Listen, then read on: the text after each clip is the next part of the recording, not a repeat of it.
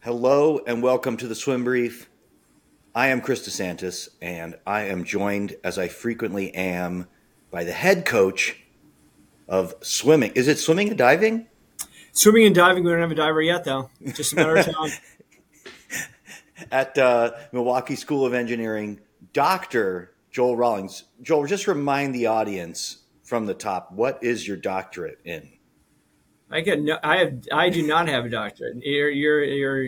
That's on you, man. It's funny because my dad actually taught here, and he had a doctorate, and so I every now and then I'll get the spam email from whatever the vendor is du jour. They'll send me something for Dr. Rawlings because I have his email address because we have the same last name, kind of thing, obviously. So, Oh, I but see. yeah, no doctor on this end.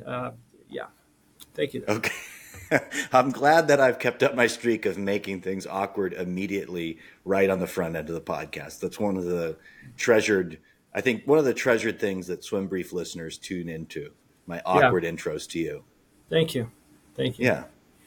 Um, well, I hope you're all cringing. We're going to get right into a conversation. This is Joel's suggested topic, and we're both going to take a bit of a different angle on it. So we'll take our turns and we'll have a nice conversation. But I guess the overarching topic for today's podcast is we want to talk about what does it mean to be a safe harbor in a storm as a coach in 2023. And I think the premise for this that you and I talked about is, you have an athlete that comes to you and maybe they're confiding context for what's going on in their life, really personal stuff, whether it be family stuff, friends, etc., that has just put them in a pretty vulnerable position. And what does it look like to be a coach in our modern age? In that, what should you do? What shouldn't you do? And I guess where I want to start, because I'm going to start with my piece of it, because I think it's important to set up what you're going to talk about. Is I think there's a bit of context to all of this that I hear a lot in my conversations with coaches, and I think a lot about in my own context. One of the things that I do uh, professionally is I do one-to-one coaching of athletes, and about half of those athletes are high school age kids, so they are minors, and I don't do private meetings with minors, right? Because that's not in 2023. That is not the standard for like an appropriate way to interact with kids that age. Everything's virtual. I either rely on the parents to be giving me confirmation that they are listening in on the other end, listening in the background, or I record sessions so that the entire conversation is recorded. And that's just one example of, I think, something that has changed over time. And I think there's really good context for that. I think the context, and those of you who've been following me reading and podcasting for a long time know that there has absolutely been a giant reckoning in terms of abuse within the sports world, and a lot of these sort of boundaries, like a private meeting boundary, has been set up to prevent that. And the idea being that you know on the way to abuse, there is usually a process known as grooming that sort of builds up to the abuse moment. And so if we put the boundaries way far away from where the abuse can truly take place, then we do a lot to prevent that. And I absolutely believe that. That said, that has left a lot of coaches feeling like there's an ever growing list of restrictions and, quite frankly, a lack of trust in them as people, right? That Another thing conversation I have with all coaches all the time is we probably I don't know if you have a memory of a coach growing up driving you to practice when you couldn't get to practice. I had coaches drive me to practice when I was growing up. That would be considered completely out of bounds now. I think about this when I have a babysitter come over to my house. You know, the dad used to drive the babysitter home like that. We don't do that anymore. Um, and I think there's good reasons for that, but it puts us in an environment where there's an assumed level of mistrust in you as a coach. And I guess the context I want to give is um, one of the mental skills 101 for life is accept what you cannot control. And I think I would advise coaches to accept the fact that you cannot control that broader forces way beyond you have led us to this moment where coaches are viewed with quite a bit more mistrust in general, culturally, societally, than they were 20, 30, 40, 50 years ago. Um, and if you can accept that piece of it, then I think you open yourself up to redefining, and hopefully we're going to do some work on that. You open yourself up to redefining a bit what it means to be a trusted adult, right? What it means to be a trusted figure within your community, within your team, with the athletes that you coach, rather than going like, oh, like, you know, nobody trusts me anymore and this sucks and I can't do anything. I can't even coach, you know, in this environment. So I want to give you a chance to respond to that. And I think we're going to get into some of the, I would say, more practical conversation around this. Yeah, I think so. Sometimes we'll have athletes come up to us and either they've got things that you kind of feel are warning signs, or they'll say like ahead of time, like this is going on at home. Um, like my family's going through a divorce, or my grandmother just passed away, or so obviously they have huge things in their lives that are going on, and they kind of bring them to you, and it's my first instinct, it used to be always like, as a coach, you're like, I want to help. What do I do to help? How do I, and it's like almost how do I fix the situation? And again, Right. it's not a fixable situation. It's not something from a coaching end like, oh, I'll just run over to your house. I'll talk to your parents about how to I'll be better. mediate that divorce and we'll like, you know, Yeah, we'll we'll get that sort it all settled out. out. No worries. That's why I Right. make $4 an hour. Is like because I can handle all those situations. And so Yeah. what I've kind of done. I remember again. I think we talked about this. Like when I was an undergrad, all the swimmers and half the basketball team would take a coaching competitive swimming class. Because it was the easiest A we had, and the textbook was one like it showed like the swim coach in the center of this wheel, and then all the things you have to be an expert on, from training to sports psychology to nutrition to like sports medicine. And that was like the text is probably from the 80s, and this was the early 90s. And I think with the specialization and everything that's going on, and obviously we see how far out of the wheelhouse those things are, that I think I look at my role as basically kind of like the guy that's with the two orange cones bringing the plane in. It's like, you're going to go that way. I did nothing to do with you getting here. Right. I'm just going to help you kind of go in the right direction, and then I'm going to get out of the way. And so basically, I would just always just try to go, hey, have you thought about talking to counseling services? Because university settings, generally counseling services are on campus, they're free, they're confidential. And that's what I usually do, is kind of broker it into the idea that it's like, this is a place to go, and this is a place to go before we get to the absolute highest end of the crisis level. It's like let's go like step one. If you can find time there to and I mean by finding time there, that sometimes these places are just overwhelmed, especially after COVID. The students like trying to deal with stress and anxiety is through the roof right now. And so I try to get them to go there early on, so that there's a baseline that this is me normally how I am during the day. Again, I've got stress levels, and then when they go back again, like this is what I'm like, at a higher anxiety level. So that Right. they don't have to kind of try to sift through and try to figure out what's your baseline, what's the highest end. But again, to get them to go there, I think is is the key is like trying to get over that hurdle of like, looking for help.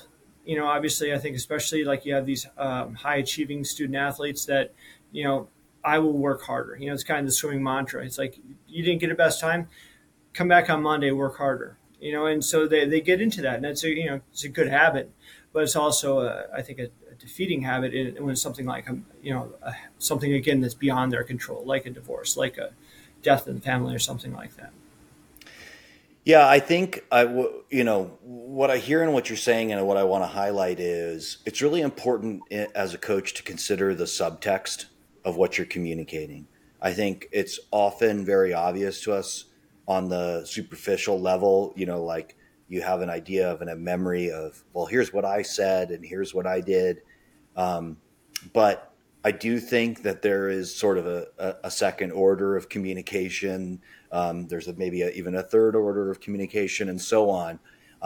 And you should become aware of the second order. And here's what I mean, in the context of what you just said. I I have worked very hard to be an expert in certain areas and expertly know when I'm in over my head in other areas. I Yeah, think so. I have areas that I'm very confident in, and very areas that I'm very confident I don't know what the hell I'm doing in. And I think it is important to have both. And in the context of uh, mental health issues, I feel I'm an expert in knowing when I'm in over my head, um, and therefore pretty cautious. I'll give you an example though of a time where I sort of almost almost screwed up. A couple months back, I had the mom of somebody that I've known for a long time reach out to me. She was concerned about about her child and thought maybe that I could offer some help in some context. And I was sort of ready, like this is a very distressed person on the other end. I was ready to swoop in and get on the phone and, like offer an empathetic ear and all that stuff, even though, the person in question, like, was not somebody that I was in communication with or had considered myself to have a close relationship. And so I consulted my father. I don't rely on him for a lot of situations, but he is a 50-year experienced psychiatrist. And I just said, like, here's a situation that I find myself in. What should I do? And his advice to me was basically nothing. Don't get involved. You're not a therapist. Like, you don't know how to help in this situation. So the chance that you uh, get involved and do more damage is pretty high. And so my advice to you is don't. And it was very hard. It was very hard for me to do that, right? I think as coaches, we get in this situation all the time. We like feel like, well, like I've been presented with this like big problem. I have to do something. And I think, in all honesty, there's many situations where probably the most you should do is listen to people and make sure that they on some level know that you have listened to them. If they're coming to you, there is actually an implied level of trust in them coming to you to say, like, here's something that's really upsetting and I am trusting you with this information. And it can be enough to just let them know that the information has been received on the other end. Because, and I'm finally going to get to my point, the subtext of you trying to jump in and solve everything is is you're actually communicating that, like, they shouldn't rely on other people for help. Like, we can handle this right in here. This right, is right. this is the only safe place to do anything about this. So you and I, we've got to figure this out. Like, no, let the village in. Help, know what your resources are. Know when you're in over your head, um, and try to actually pass some trust on. Whether you think the counseling department at your university is perfect or not, try to put some trust into the system, um, because ultimately, I think it's going to be more effective than not. Yeah, I think that that's the hard part. Also, is like trusting this any kind of system, because right away we always think of the every time the system fails, Yeah, but that's because we also haven't heard all the times when the system actually worked for somebody. right, But I think you're absolutely right about that. As far as like, again, knowing early on, basically step one, you listen, you appreciate that they trust you enough to come with this thing, and then I think normalizing the idea that it's okay to go ask for help. It's like again with swimming, it's always a lot different than people kind of think it's going to be. They always think, well, it's like quitting is going to be the easy way. It's like, well, quitting actually for the high achieving kid is really super hard. You know, right. not going out and asking for help. It's super hard for those high achieving kinds of kids, especially when they've gone through the system of work harder, you can get through this. And the coaches came through the same systems. Like, all right, well, here's my athlete with their problem, and they brought it to me for me to solve. And instead of kind of thinking that it's up to me to direct them in a direct Right. a route that might help them the best. And I think back to like again when my dad had cancer, and he was going into hospice and things like that. And also at the very same week, one of my swimmers was killed by a drunk driver. It was like Yeah. all within 2-3 days of it. And one of those, I started swimming masters a little bit, got in the pool, and one of the guys like, oh yeah, I know exactly what you're going through. And you're like, You yeah. wanted to throw him through a brick Yeah, wall. and so I had to I try to stop and appreciate the fact that he's empathizing or trying to empathize, but Right. again it doesn't matter what it is. It could be my goldfish died, and for some people again the emotional attachment is far different. And I learned this from athletic training was every individual has a different threshold of physical pain. Like what hurts one person at a 10 might be a 3 for someone else, but it's still pain. And the same thing Yeah. here, the trauma or the things that are going on in their lives might seem trivial to you or might seem gigantic to you. But I think anytime we try to put it in the context of ourselves, I think that's really when we start to go the wrong direction with that. And that's why I think it's really important what you said as far as you listen and then you guide them towards some place that would be a far better resource to maybe help through that. But again, you're a great person to sound as a sounding board. I can listen, but I think sometimes empathizing is actually kind of not really a great route to go because you're trying to put it into the context of what you did and how you handled it and your coping skills and coping mechanisms way far different than someone else. And I see that a lot with, we have freshmen coming in, and right around the freshman sophomore years, a lot of times it's unfortunate that, the grandfather or grandmother is going to pass away. It's Right. they're going to be in that They're age at bracket. the age. Yeah. And that's what happens. Or again, someone, and then on the same, maybe someone's very lucky and their grandparents living to be 100, and they've never had anything, really catastrophic. And for them, small things seem very catastrophic. But again, it's the same level of pain internally, and them going to the right resources is key. And just appreciating that moment of that they're trusting you with that. Yeah. I mean, so what I think of when I'm listening to that, I again, I want to pull out some of what you said because I think there's a process underway here that I want everybody to understand that's listening. I think, you know, um, I think it's a misunderstanding in many instances to think that empathizing um, means that offer some sort of like aid beyond acknowledging what somebody is going through emotionally.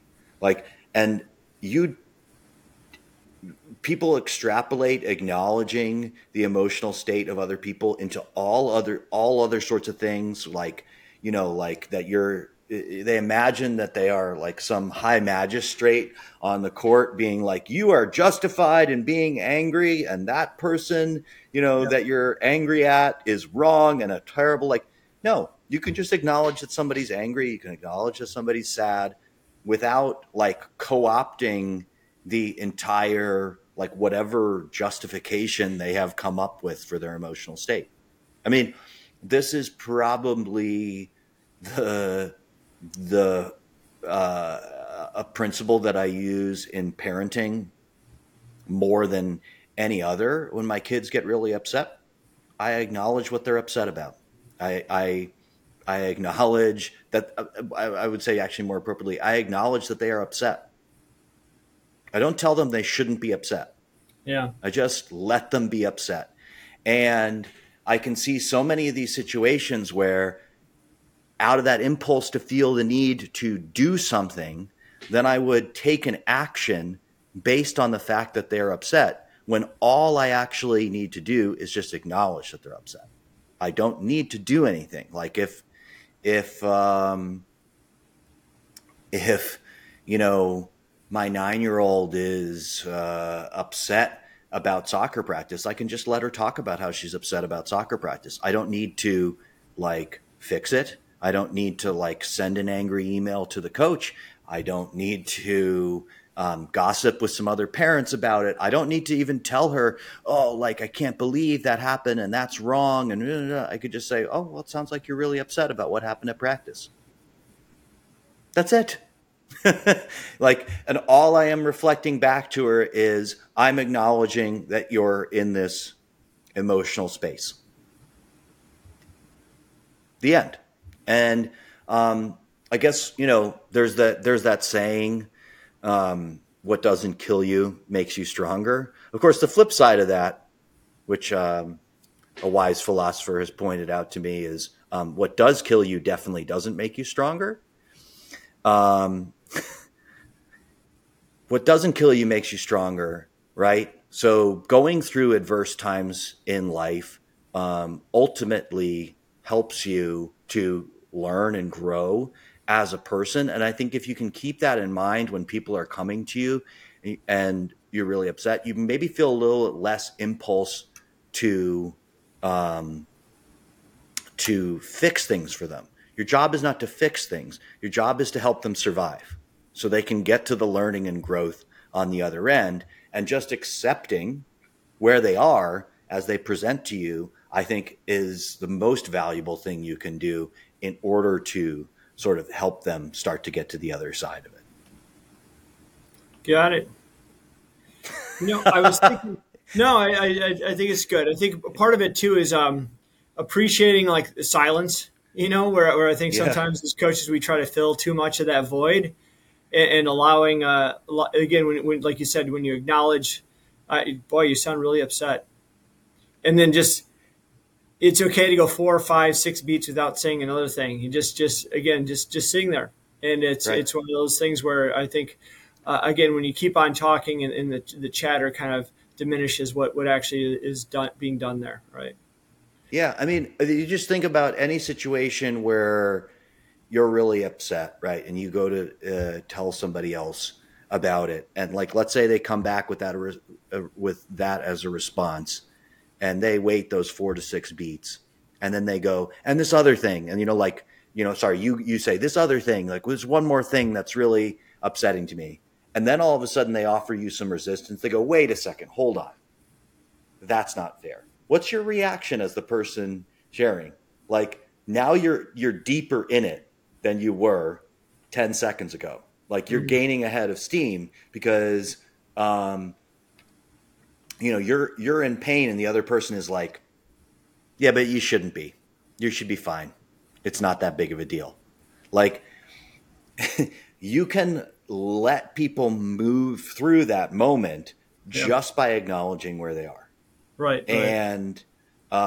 And you can actually help like not gain energy. And yeah, if there's something persistent going on, it's probably well beyond your pay grade for somebody else to discuss. If you get the sense that you're just like circling the same issue with somebody over and over again, it's okay to admit that like i I don't know what else to do in this conversation, right?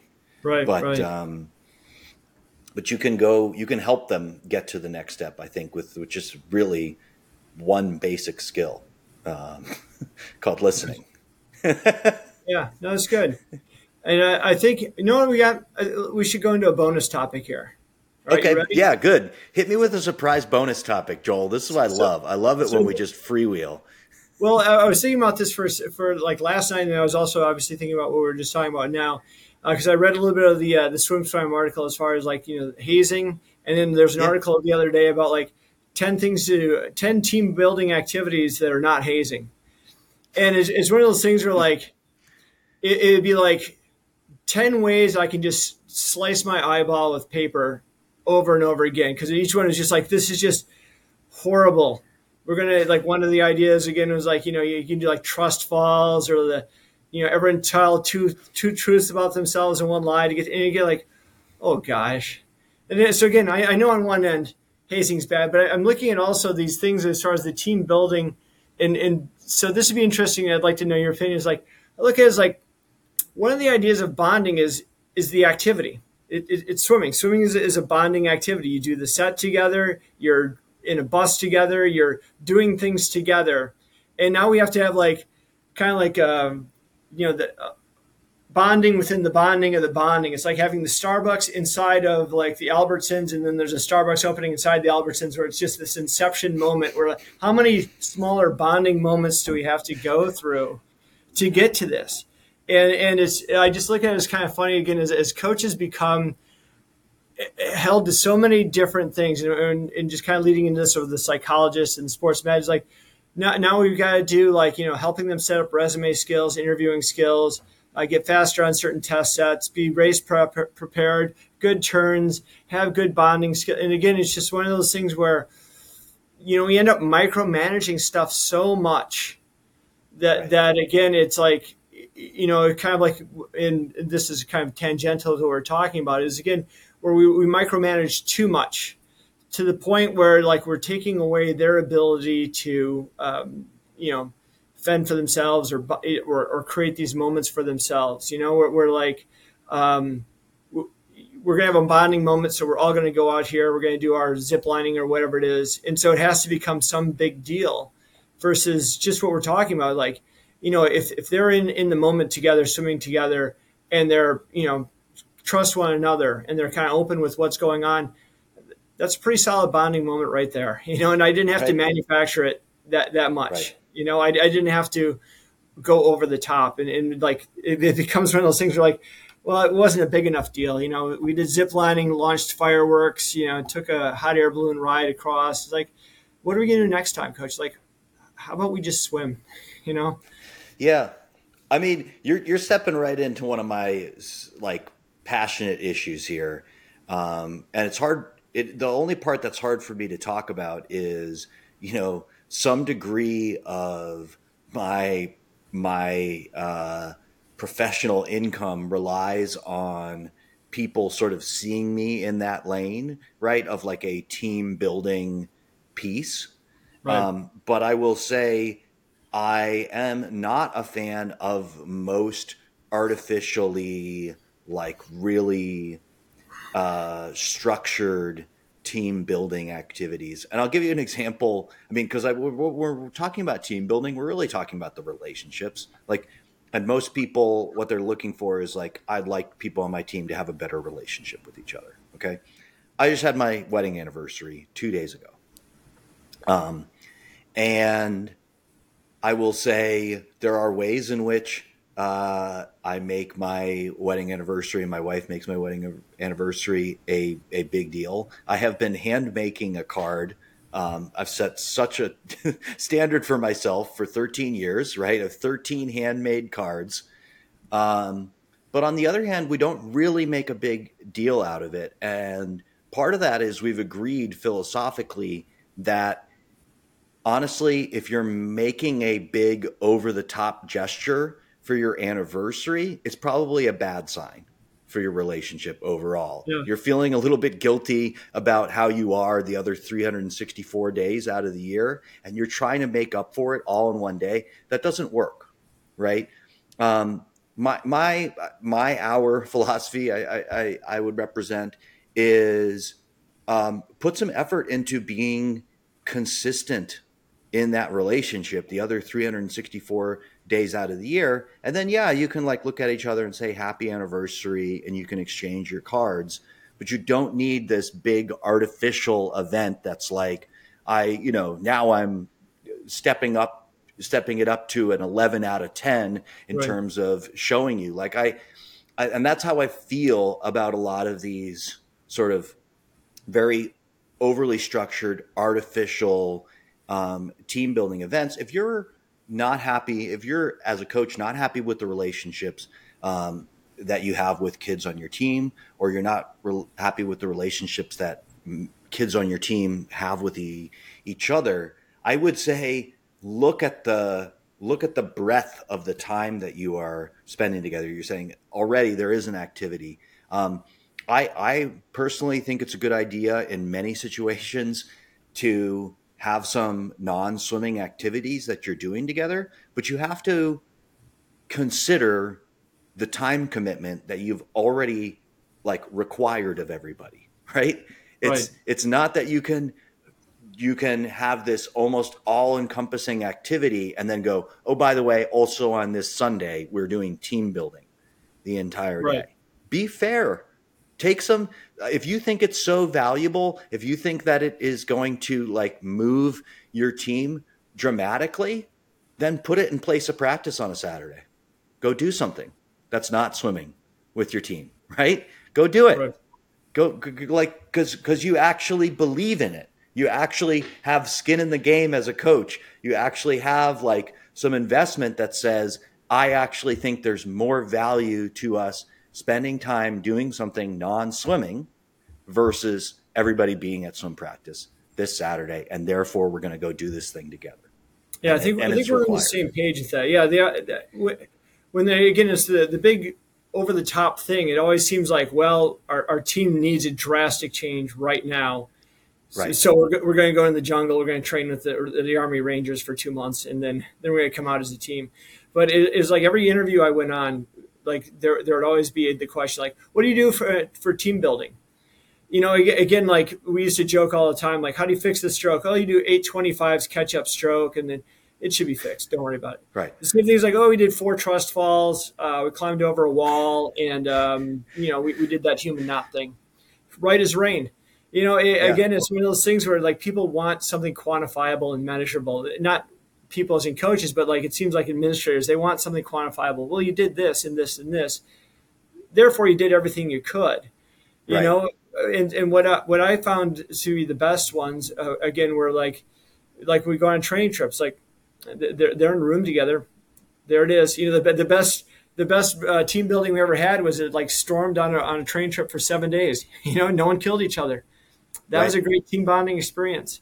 Or to be honest, one thing we used to do was, because like I would dabble in sarcasm a little too often, I think.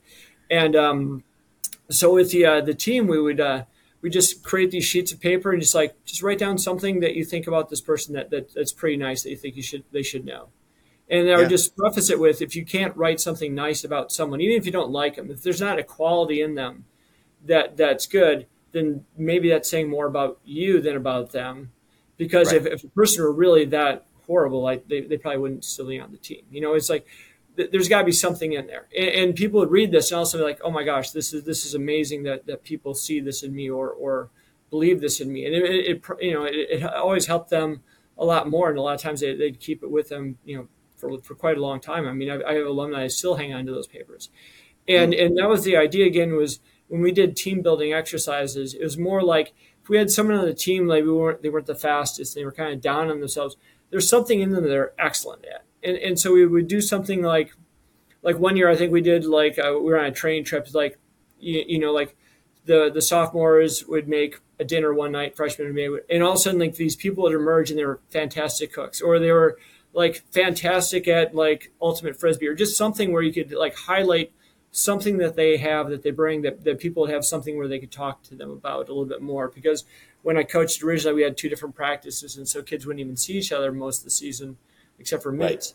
And so we needed a little bit of that. But I think sometimes, again, we have like so many things where it just seems so phony. And I guess that's the part where I'm kind of driving at when I was reading that article. I was like, oh, this just is so contrived. And I think if the coach isn't buying into it either, you're just like, now you just spent 2 hours of everyone's time kind of showing that, I don't really value your time, but I wanted to tick a Right. box. Right. I guess so. To close this loop, I think what I agree with you about is that small intentional acts. I don't mean that you shouldn't organize anything to improve the relationships on your Right, right, teams, right. right? That's not what I'm saying.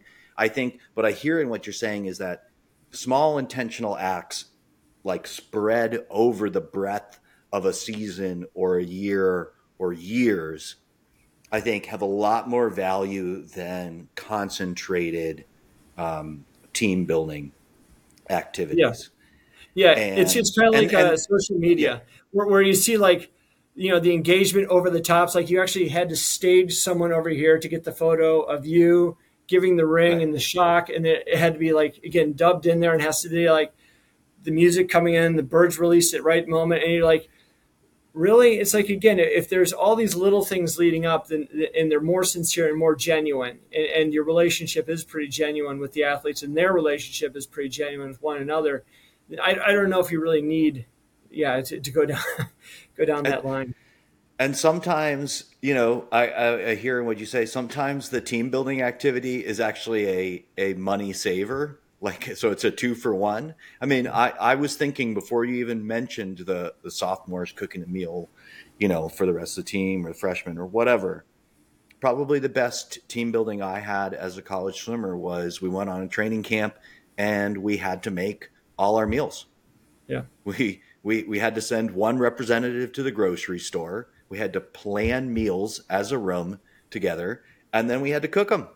And yeah. like we were a bunch of college guys, like with varying levels of experience and expertise in food preparation, but that was the only way we were going to get fed, and we were hungry.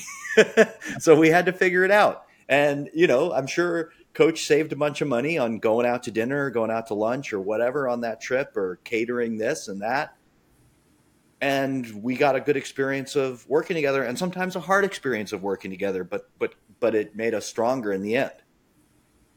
Right. I actually told the team about the story last night. I don't know if I've told you this before. Where like when I swam, it was the first go round in Iraq, and some of the people that are deployed were coming back. So we had Navy SEAL on our team, we had an Army Ranger on our team, and then when I started coaching, all of a sudden the second wave of people are coming back from Iraq and Afghanistan.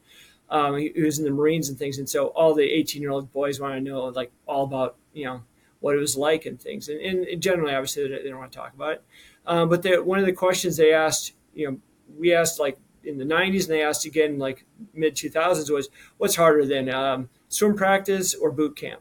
He's hoping to kind of like coax out a cool boot camp story, like the drill sergeant just going crazy on you or something. And always they would say actually swim practices are much harder. And it was like, well, what are you talking about? That's crazy. He's like, because Right. when I was in the Marines, like you have to do something that's horrible or whatever it is. You have to like crawl through the mud. You have to climb this thing, whatever it is. We had to do that. And it was like, this is going to suck. Accept it's going to suck. Embrace the suck. Let's do it. And Right. you appreciate the people that are like, let's do it. Not the people that are whining about something. In a swim practice, though, there might be a certain day like, 3, 4 people aren't even there. Someone just decided in the middle of the set they're going to stretch or they're going to get out or now it's time for some water or they're going to give 98%. Because you can back off at swim practice. And And he's like, nobody's life is on the line. So, correct. And so that was the thing. Is like so they would always say like sometimes during practice I feel like I'm doing this alone. yeah. And that was the thing again where that the bonding moment was when all of a sudden you hear something like that and you understand that it's again it's not the glamour part of again like whatever the team building activity. It's actually whatever the suck part was and you all did it together. I mean that's the bonding moment. So like for you cooking, like, oh shoot, for 6 days we ate ramen, and some days it was really hard to finish that ramen, but that's what we had and that's what we did. And that's going to be something you're going to talk about and remember far more than whatever the set was that day or whatever trust fall action you did or whatever it was. Is again those kinds of moments. And I think that's where we kind of enhance that. And I look at these teams like with hazing and stuff, and again I don't know the psychology behind hazing or what's going on. Now, I do know coaches are always going to be held accountable, whether you're there or Right. not. And obviously, you're not there at the house party with them to warn them. But part of it is, again, what they always go back on is that they're going to hold you to you created a culture that was allowed or permissible. And so Right. I think, and again, this is just the past 2 seconds thinking here. The idea that if you have a group of people that are involved with one another, engaged or empathetic with one another, that maybe that's going to help as far as like not letting this get out of hand. Because what I understand about hazing a lot of times was it becomes this kind of a ritualistic thing where you're doing it to prove that you should be in the organization, and then when you come out of it, you're like, well, I did whatever the hazing ritual was. So obviously, this organization must be something I really want to be a part of. Kind of creating Right. this weird feedback loop rather than I need to be in this organization. It's like, boy, I was humiliated, abused, and did all this other stuff. This must be a great organization that I'm a part of. Versus when you're Yeah. on the outside looking in, like, are you an idiot? Right.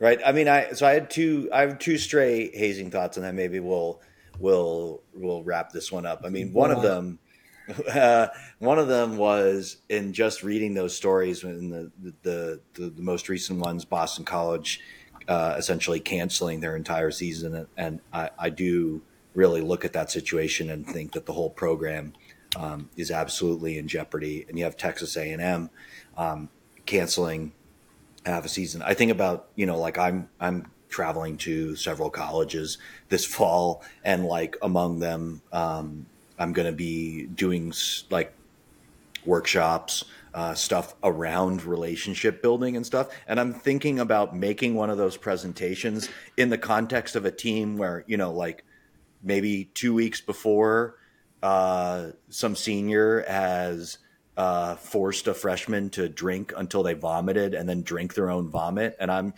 talking to them about like all these positive relationship skills.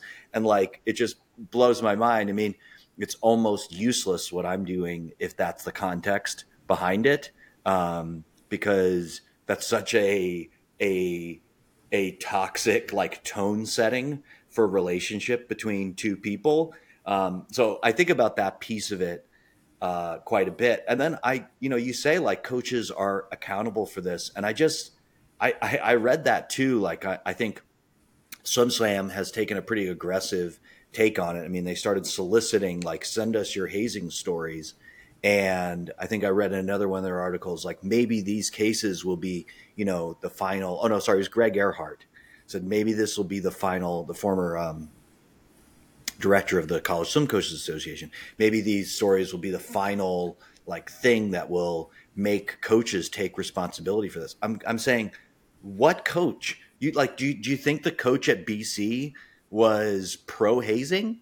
Do we think that like Joe Brinkman was like, actually hazing is good, let's do some hazing? Like I struggle with that piece of it a little bit. Like what exactly can you do as a coach in this situation? I really don't think that there are coaches that are sanctioning or even encouraging on any level this. So now, like, we've handed another responsibility to the coach.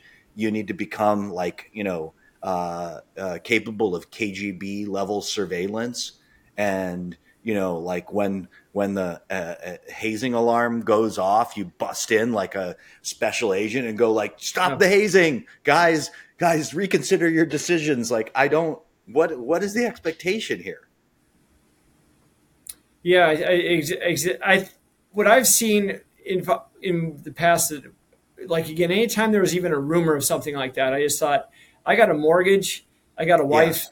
I got a kid, and I've also kind of feel like I've told these parents I was going to look out for their kids, and I've always just basically let everyone on the team know like I will burn the whole place down before that happens. Whereas like Right. we'll just start recruiting from zero again. Because Yeah. if that's the only way to get that culture out, then we have to do that. We have to Yeah. go to zero. But again, it's one of those you have to see it early enough, and especially like if you're a new coach somewhere, it's like these swimmers are seniors, like, well, this is our tradition. Again, they're not going to come to the coach. Hey, by the way, this is what we're going to do with the vomit. It's going to be amazing, and they're not doing that. But again, it's administrators are going to look for a way to just stop it right there, and so their version is it's on you, coach. And so Yep. again, looking for these signs, and I think all the things we've always talked about is of having, like, just listening skills and being aware of these things. I think is the way you kind of suss out the fire before it starts. You're like, okay, this looks like this might be a dangerous moment. Right. Let's talk about it now. Take 10-15 minutes out of practice, take some time and talk about things versus having to, you know, lose everything. Yeah. Yeah. No, I think you're right about that. I mean, I think, if there's one lesson, then you do have to be intentional and very clear in your communication as a coach, about where you stand on this. And I think you can't. I support you in what you said. I don't think you can be too strong in your sort of condemnation. And all right, well, I guess that's a good finishing point for us. We've even addressed some news of the day, which Dang, we're on top could of be good stuff. for the algorithm, right, or something. I don't know. I don't know how all this stuff works. That's I just I keep leave waiting that. to talk about technique. I don't know. I just come back every time like, all right, you're not talking. Yeah. All right. I leave the algorithm to Brett Hawk. He's an Australian man with his finger on the pulse. Um, let's see once again if Nate at Swim Nerd is listening for Brett Hawk. If you want to take part in the podcast, you take your own small part, be a part of the conversation. Swimbriefpodcast@gmail.com. You can reach out to me on social, CD Swim Coach, Facebook, Chris D _coach on Instagram. And that's all for this week. Thank you to Joel. Thank you to everybody for listening. And we'll see you again next week.